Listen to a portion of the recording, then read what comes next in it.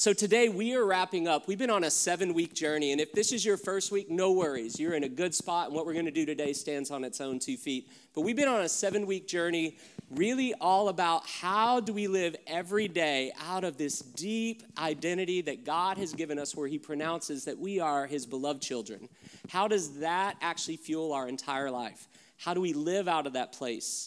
It's a series we've called Made for More. We're made for more than to just kind of be robots through life or just to acquire things. We're made to be people who experience the deep love of God, and then out of that, we get to go help heal the world, right? That's who we are, people becoming the church on the mission with Jesus to help heal the world. So today we're going to wrap that up, and this identity piece, though, the reason we keep coming back to it, it is the key to everything. It's actually why we do what we do every day. It's what drives us in how we see ourselves, how we see others, how we see the world. It is everything. So we come back to it. So I was thinking about that, and I think it's important to point out identity because there are things that at times work against our identity, right? I was thinking about this guy that I've really appreciated his work, Henry Nouwen, and he talked about these 5 lies of identity. And I bet this has been our common experience, where sometimes we experience like this undercurrent or a voice that says, I am what I have. So I have my possessions, my education, my health, my friends, my job.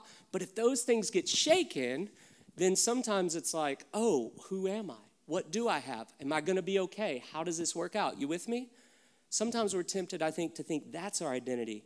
But it doesn't take us really where God has designed us to go and where we long to go. Another one he points out is, I am what I do. Have any of you ever kind of felt this one? I am what I do. And I'm all for achievement and let's build something with our lives, but there's got to be something more than just what I do. And I'll give you even a low bar, but example of this. Have any of you ever played pool with Jim or Rich? So some of us tend to get together and play pool periodically, and you're totally invited if you want to do it, let's do it. I just realized pretty early on that when I play pool, if I play either of those two guys, I'm going to lose. I'm a guy who likes to try and grow and become, but it's not going to happen. It doesn't matter how much I try. They're going to beat me. And this notion of I am what I do, I'm just going to tell you, if I think that's the thing to my identity, every time we do our pool nights, I'm going to go home a wreck. And Hannah's like, you're never going again. So, but it happens in other parts of our lives too, right? There's this false kind of voice that we are what we do, but we're more than that. Another one Nouwen points out is, I am what other people say or think of me. Anyone ever kind of had a wrestling match with that one? Both on things big and even small. My daughter Lucy, she's 10 almost, and every day now she's like, she used to be like, oh, Dad, you're everything. Now she's like, Dad, you're weird. And I'm like, I don't know what to do with that. But again, Nouwen says, in all of our life, there's something more than that lie about identity. He says this one too, I'm nothing more than my worst moment. I think some of us have felt that lie, that voice, the mistakes we've made. And I raise my hand, I have tons of them. And I don't know if you're like me, but there have been seasons in my life I felt stuck. And I was kind of just not able to get out of a rut because of that one.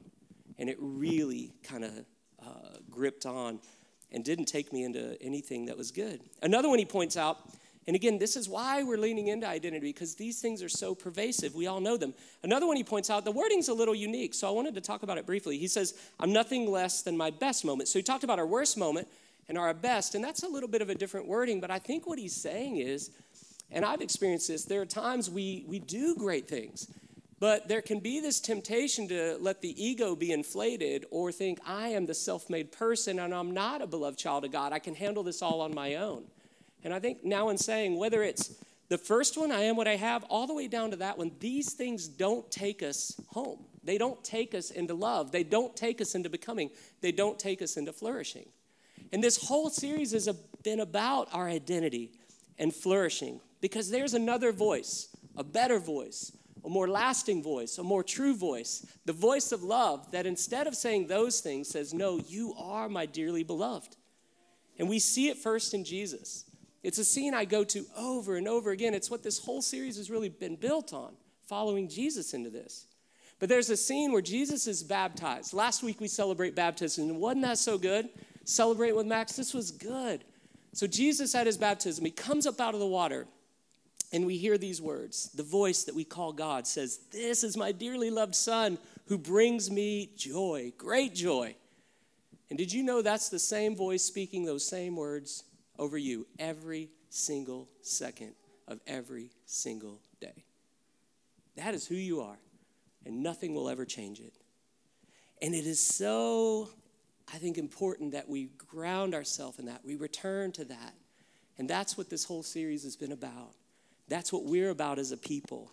Because out of that, it leads us then to be free in the world, to help heal the world, to go where God has sent us, to be ourselves and see all kinds of good stuff happen. There's a guy I really appreciate, David Benner, who talks about this in his great little book called The Gift of Being Yourself. Listen to how he talks about it. He says, Christians affirm a foundation of identity that is absolutely unique in the marketplace of spiritualities. Whether we realize it or not, our being is grounded in God's love.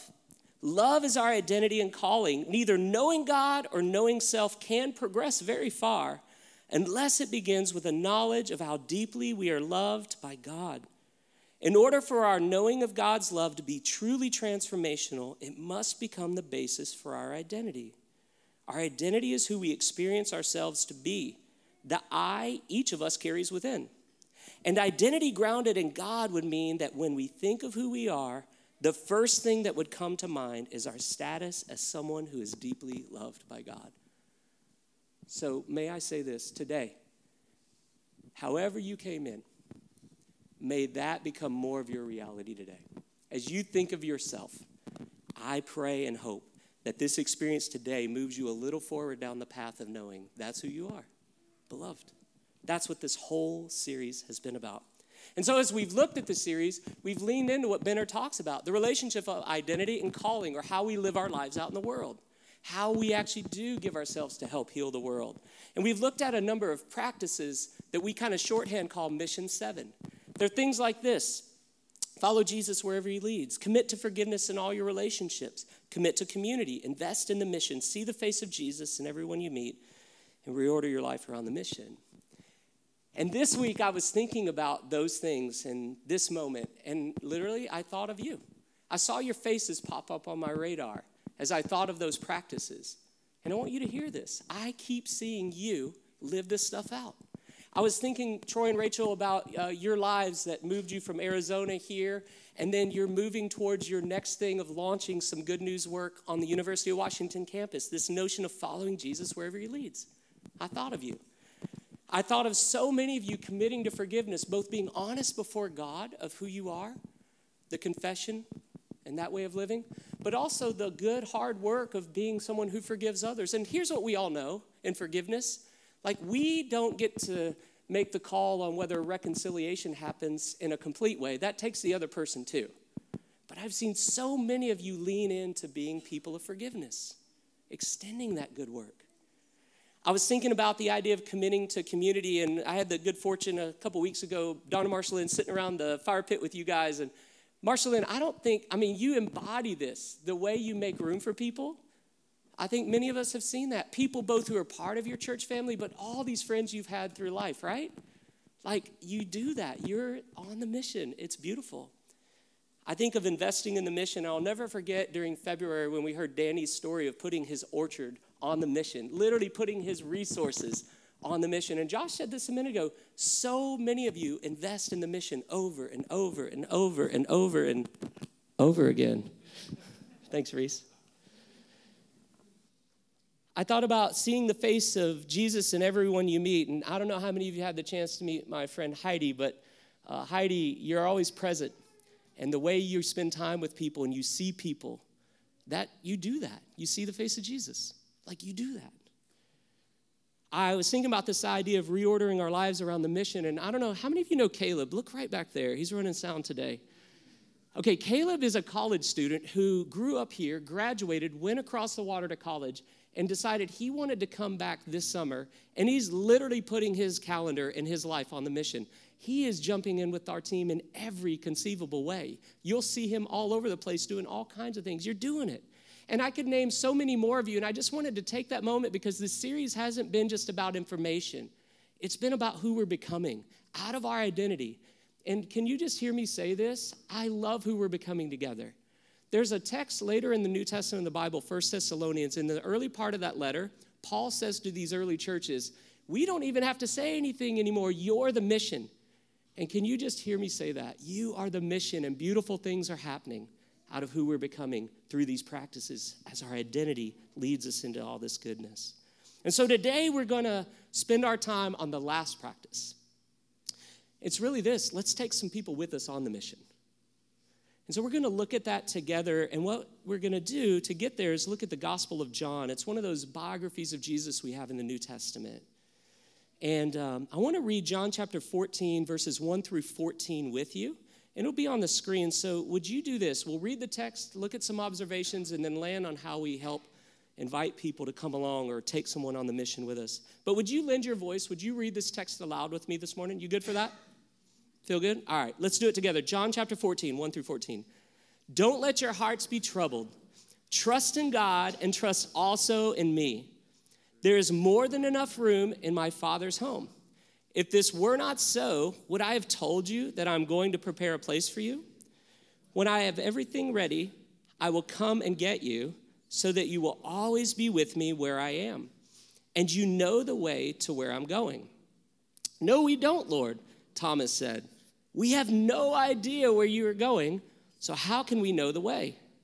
Jesus told him, I am the way, the truth, and the life. No one can come to the Father except through me. If you had really known me, you would know who my Father is. And from now on, you do know him and have seen him. Philip said, Lord, show us the Father, and we will be satisfied. Jesus replied, have I been with you all this time, Philip, and you still don't know who I am? Anyone who has seen me has seen the Father. So why are you asking me to show him to you? Don't you believe that I am in the Father and the Father is in me? The words I speak are not my own, but my Father who lives in me does his work through me. Just believe that I am in the Father and the Father is in me, or at least believe because of the work you have seen me do. I tell you the truth. Anyone who believes in me will do the same works I have done and even greater works because I am going to be with the Father.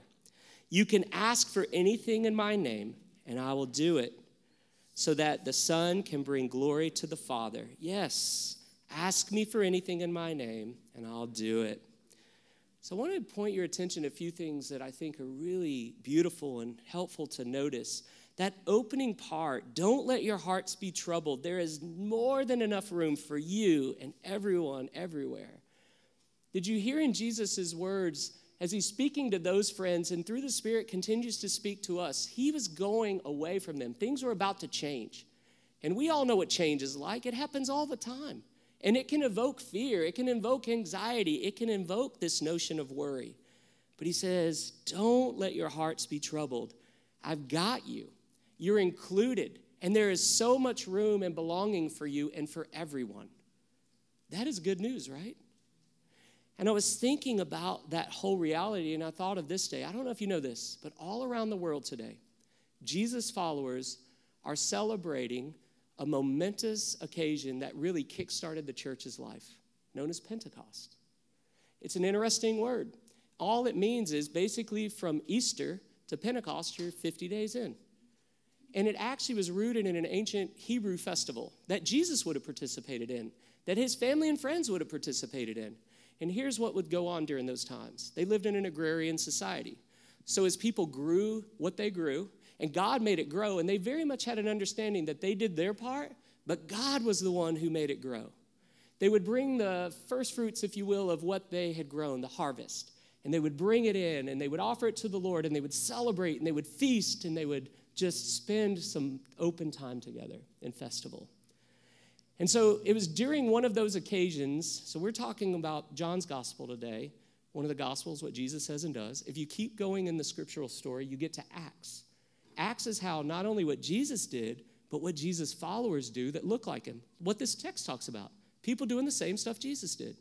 So in the early pages of Acts, it was during that festival in Jerusalem, the city is full of people, and some stuff begins to happen.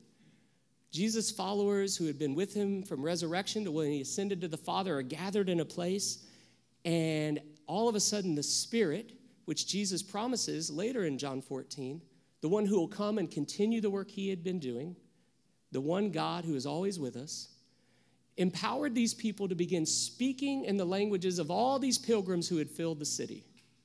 Literally, you can read in Acts 2:11, people were just kind of blown away. They say, we hear all these people speaking languages, or in our languages, about the wonderful things God has done. And that's the key. The Spirit had just enabled people who hadn't learned these languages to speak in these languages of all these folks who had gathered from all over the known world. And what were they hearing? They were hearing stories about God's goodness and presence and grace and mercy and love and all good stuff. And it captivated their hearts to the point that they wanted to hear more. A sermon broke out. People start following Jesus. It's a beautiful story. Why do I say that? Because even in this John 14 text where Jesus says, I'm going to prepare a place and there's so much room for you and everybody, that is the truth. That is the truth that all around the world today people are remembering and celebrating. There's enough room for all the nations. There's enough room for all the peoples from all the backgrounds. There's enough room for all the pilgrims, all the seekers, all who are longing. Everyone you know, there is room for. There is room for you. And I love that about Jesus, the inclusive, radical, open nature of the good news that he shows us and brings. If you go down that Acts story on this Pentecost day, they also, though, talked about the implications. Like, it's not just kind of the breadth, if you will, of inclusion, but I also say it's almost the up and down, meaning generations. Acts 2:17 says, your children will boldly speak the word of the Lord. Young warriors will see visions. Your elders will dream dreams. What God is putting together, where there's enough room for everybody, is we all get to play. Like everybody. Josh and Kelly mentioned the Connect night on Thursday night. And there's a picture. Gregory, so we're playing volleyball. I'm just going to throw out a pro tip. If you ever come to a Connect night and you might be volleyball present, you should bring shorts and other attire. I did not, and it did not work out so well. But nonetheless, Gregory, I love that photo, and I wish this one were a little more clear, but that's Jerry serving up a wicked serve on the volleyball court. And there was something as I looked at these pictures that captured me. It's what we're talking about today. This thing that Jesus is building is so inclusive. It spans all ages from Gregory to Jerry, everyone in between. It's good, right? We're all in this together. The God that we serve, that Jesus reveals to us, is a God of generations, a God who welcomes everybody. You actually see, I don't know if you've ever read it in the Old Testament, you see shorthand of this generational inclusion, where often you'll hear God present himself as the God of Abraham, Isaac, and Jacob, these generations of people. And he's doing the same work today. And the gospel spreads through generations. It's why we believe so much in the next wave. It's why we host kids camp. It's why we pour our energy into our camps. It's so good. And we're in it together. Like Cynthia, I think you signed up to be part of like middle school camp, and you're going to be in a cabin with young ladies, and I love it, this intergenerational reality that we're talking about. Who wants to join Cynthia? I mean, this is what we're about, right? This is what we're about. Inclusion, generations. The church of Jesus is multi-generational. There is so much room and so much welcome. And the mission unites generations. It points us out of an identity rooted in love to be people who help heal the world. And I love how even in this John text it says, so instead of being thrown or troubled, filled with anxiety, take a breath. And I don't say that lightly. I know sometimes we can walk through things and we actually need to walk through some help and therapy and things, and I'm very for that. What I'm also saying, though, is make room for the God of the ages to speak. And would we hear his voice today? Don't let your hearts be troubled. I've got you. And I have so much room for you and everyone you know. So let's lean into this together.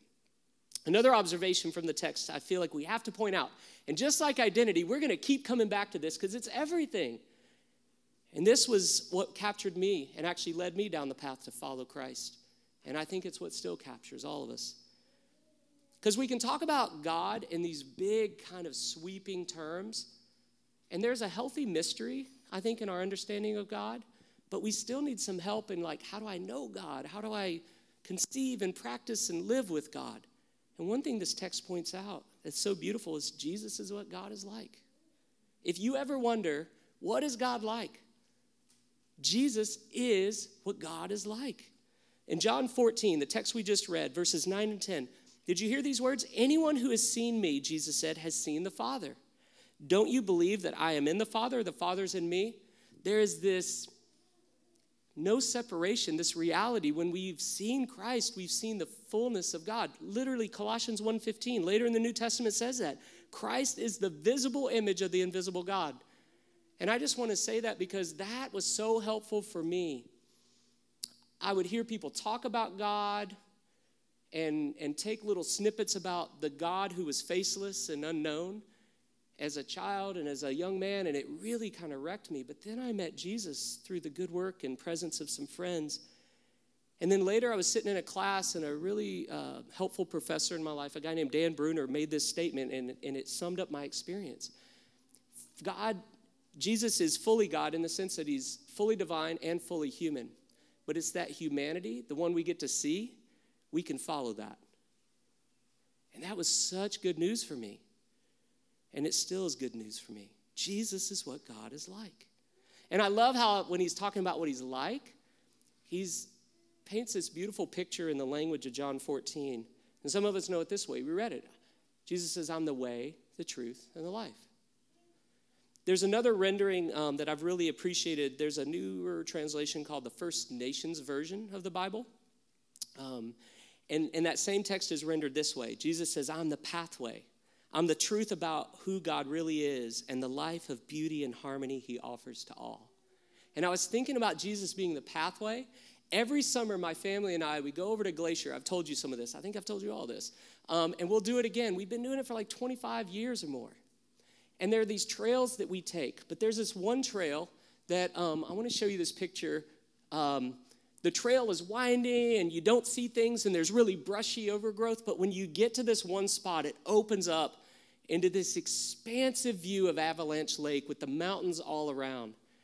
And I love the nature of that and getting there, but I also love the process of getting there. Even reading this text about Jesus being the pathway, it took me back to walking with my kids. So my oldest, Ethan, just turned 22 this last week, but I remember when he was a little boy.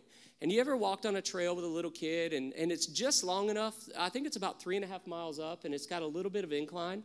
And so right before the end, he's like, I can't do it. And I'm like, yes, you can. We're right around the corner. And I actually did start saying that like about 100 feet in. We're just around the corner. But there's something good about that pathway image of like all that we discover along the way, all that we become. And so Ethan's grown now, and he would like completely want to fight me if we didn't take this trail. It's been something meaningful for him. My daughter Lucy did the same thing, and now she can do it. And why I'm saying all this, Jesus is what God is like, and he's not just the divine figure that we somehow see over here. He's the one's like, I'm the path. Let's walk it together. Let's see what's around the corner. Let's open up into this vista that you've been longing for your whole life, and I got it for you. I'm taking you there. He is what God is like, and he is good, is he not? And I love that the text points this out for us. But then we hear these words, and I want to land our last few minutes here. I tell you the truth. Anyone who believes in me, Jesus says, will do the same works I have done and even greater works because I'm going to be with the Father. So let's take a poll. Do you think we can do the same works that Jesus did?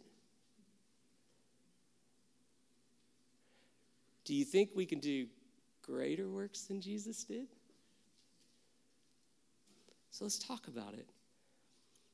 On the same part, what are some things that Jesus does that come to mind? Let's just spit out a few real quick. What does Jesus do? Heal the sick. Feed the hungry. Include everyone. Forgives and provides hope. Loves the unlovable. Raises the dead.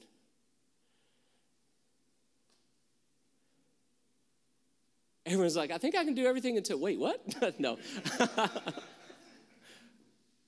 Anything else come to mind? What was it? Water into wine. Yeah. Walked on water, yeah. Calm storms. Come on, yeah.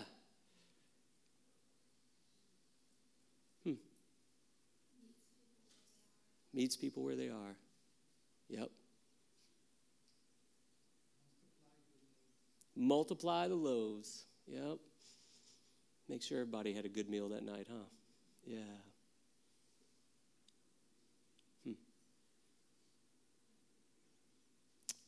When you hear these things, I would hope and something would open up within you today, like, maybe I can do that.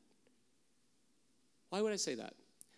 So many of these things were really, I would say, the miracle of presence, how Jesus is present with others. And I want to tell you the good news. God has given you a body to be present. You can do that. You really can. Jesus so believes in you that he said this. How do you feel about that?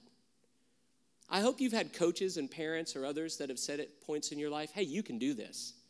Jesus is literally saying, you got this.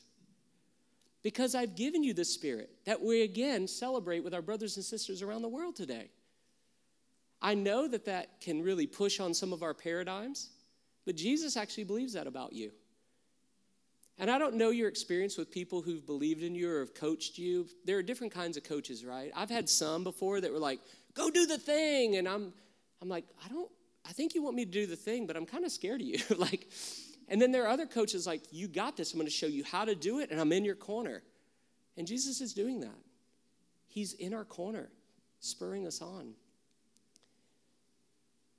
And I'll just throw this out, because we won't solve it all today, but on some of the ones that maybe feel weightier or heavier, like raising the dead, you know, I'm not God, and this is part of the mystery, but did you know there are stories in our tradition, meaning people who follow Jesus throughout the centuries, that there have been seasons where God has tapped people on the shoulder and said, you're going to do that. You're going to exercise the faith you've been given, and you're going to do that. And whether it's literal or figurative, you opening space around your table, you being with someone in their time of need and welcoming them, you can literally raise the dead. You can welcome, you can feed, you can heal. Jesus thinks this about you. Now let's talk about the greater part. Some of us, I'm reading the room a little bit. Some of us are like, same. I need to chew on that. Okay, real quick. How many are like, yeah, we can do greater things? I felt a little drawback. Like, I actually think there was a collective sigh when I asked that question. I'm like, what? So let's talk about it. To take the pressure off, what's really important to understand in the language, and it actually doesn't like minimize what Jesus is saying. I think it actually makes it beautiful. What the language there, the term greater is talking about, and I love the work by one scholar, Marianne May Thompson. She says this notion of works being greater, it's because of the many followers of Jesus that actually multiply the number of his works and extend the range of his work. So think about it. Jesus lived on the planet in a very particular place. Didn't travel that far. Not that many miles. And very much located in one particular time and place. Right? Look around this room right now. Look at where we live, our addresses, our neighborhoods, our relational networks. Just us in this room. And we're not even getting to Jesus' bigger church that we're a part of. We are already traveling more miles, and our relational networks put us in contact with more people than Jesus actually did in his lifetime. So all of us, filled with the Spirit of the risen Jesus, are sent into those places, and literally the work is greater in the sense that it's multiplied. That is what the language is intending. Does that make sense? Now that's pretty cool. That evokes some imagination for me, and I hope it does for you. When we're in this together, what could happen? What could happen here on Bainbridge Island? What could happen beyond as we do this work together? Jesus again believes that we can and we will. The genius plan of God to help heal the world includes you. That is the legacy we are being invited to create, to leave. And I hope that encourages you. That's something to give our life to. And I think there's a legacy principle there that I want to just name, that I think Jesus is getting at. This notion of legacy, we can spend our lives on all these things, but he's saying, what if we do the stuff he did and help heal the world? Because legacy is not only what we do, but it's who others become and what others do because of our influence. And can you imagine the stories that are going to emerge because we get to follow the resurrected Jesus and do the stuff he did, can you imagine the good that's coming? Can you imagine the healing and the hope and all kinds of stuff that's actually going to break out in our neighborhoods? Can you see it? I pray that it bursts on our radar and our imagination. And so with that, I want us to pay attention to what Jesus is saying there and just ask the question, because the practice he's getting at is, well, let's take some people on the mission with us. Let's do the stuff, and let's see what happens. Let's practice this together. So a natural question I asked was, well, how would I do this? Do any of you ever wonder that? How would I do this? How would I take someone on the mission? The other language Jesus uses for it is, how would we make disciples? How would I do this? So here's 3 things as we wrap up. 1, let's see every day as an opportunity lab. That's the language I like to use. Here's what I mean. When I woke up this morning, I have my things to do, and it's in my normal things that Jesus is both inviting me to follow him and to be transformed, but also those are the very places I get to include others. So let me ask you a quick question. Real quick, let's name 5 things that you do most every day. So just spit them out. What's 5 things? Someone mention one. You brush your teeth. Eat. Exercise. Get dressed. What was the other one? Make coffee. Okay, pause real quick. I'm going to leave out get dressed and brush your teeth for obvious reasons after I say this. But exercising, eating, and making coffee, could you include other people in that good work? You get why I left the other 2 out? But could we include other people in making food, making coffee, exercising? Is that an easy thing where we're connected relationally to someone? We're like, hey, we're going to eat anyway. We have a spot at the table for you. Hey, I'm going to be exercising anyway, and Max, I'm going to need your help if I'm going to do this right. Right? Does this make sense? What if every day is an opportunity lab? Instead of trying to find pressure of like, how do I get this right? What if we just see the opportunity that God's already given us? And that's a little thing I would encourage you to do. Maybe make a note today. What are the things that are already a part of my life where I can include someone else?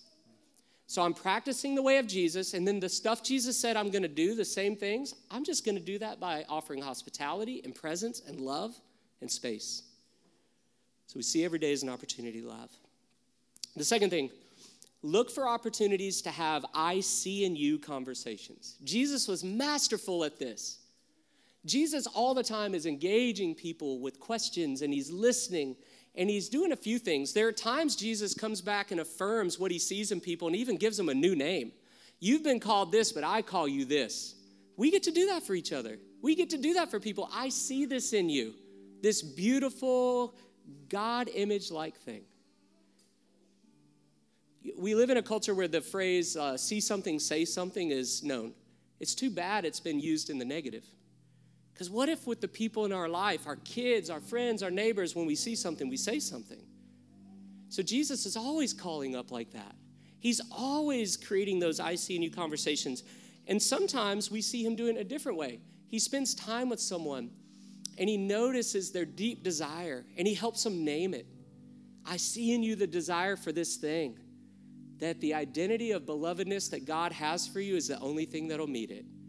Let's go into that together. Have those I see in you conversations. Let's be good at it. Let's practice it. And then the third thing, let's be the kind of people who cultivate the virtue and patience of playing the long game.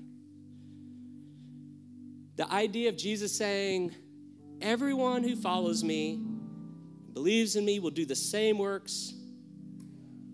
It's a long game. And Jesus shows us the way. When you think of the works Jesus did, I wonder if you ever find a time where you feel like he seems really nervous and in a hurry. I would challenge you. I don't think you'll see that in the Gospels. Because he knew that this thing that God is up to, that he is up to, it's going to come around to fruition. We play the long game. We're not called to be God.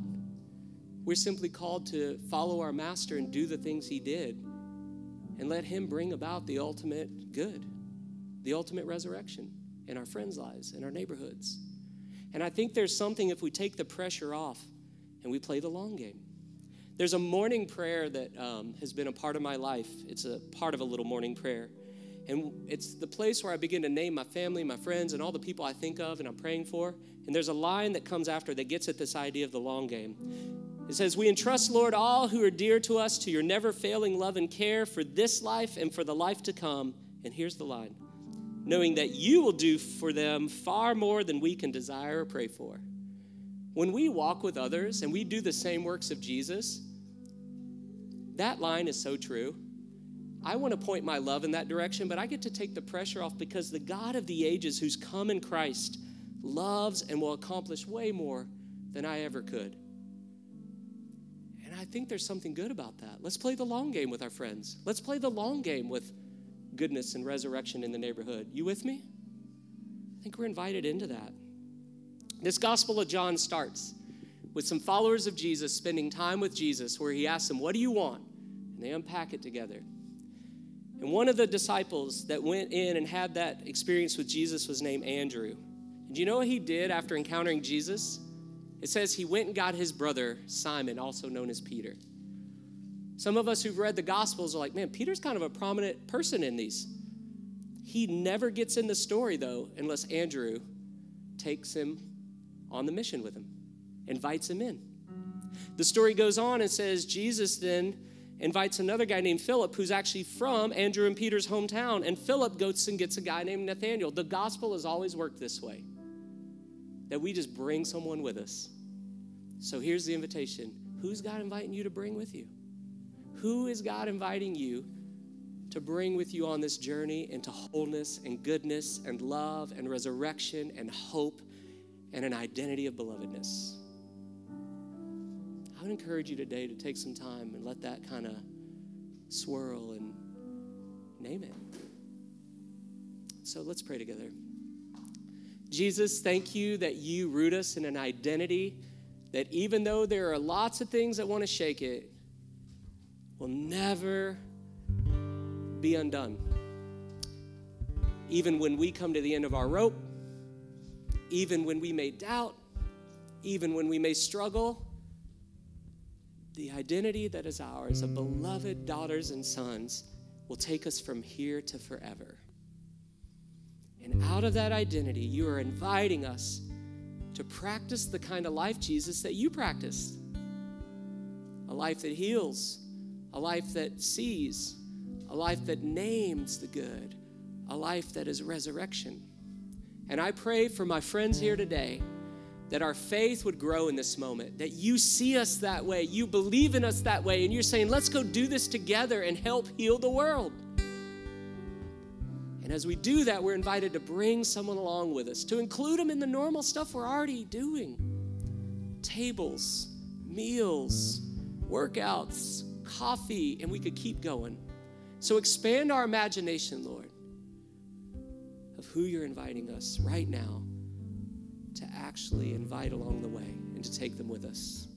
May we be a church, may we be a collective that truly leaves a legacy that others become and find their own identity and live into this goodness of the Jesus way because we simply share what we've been given. And we thank you for it.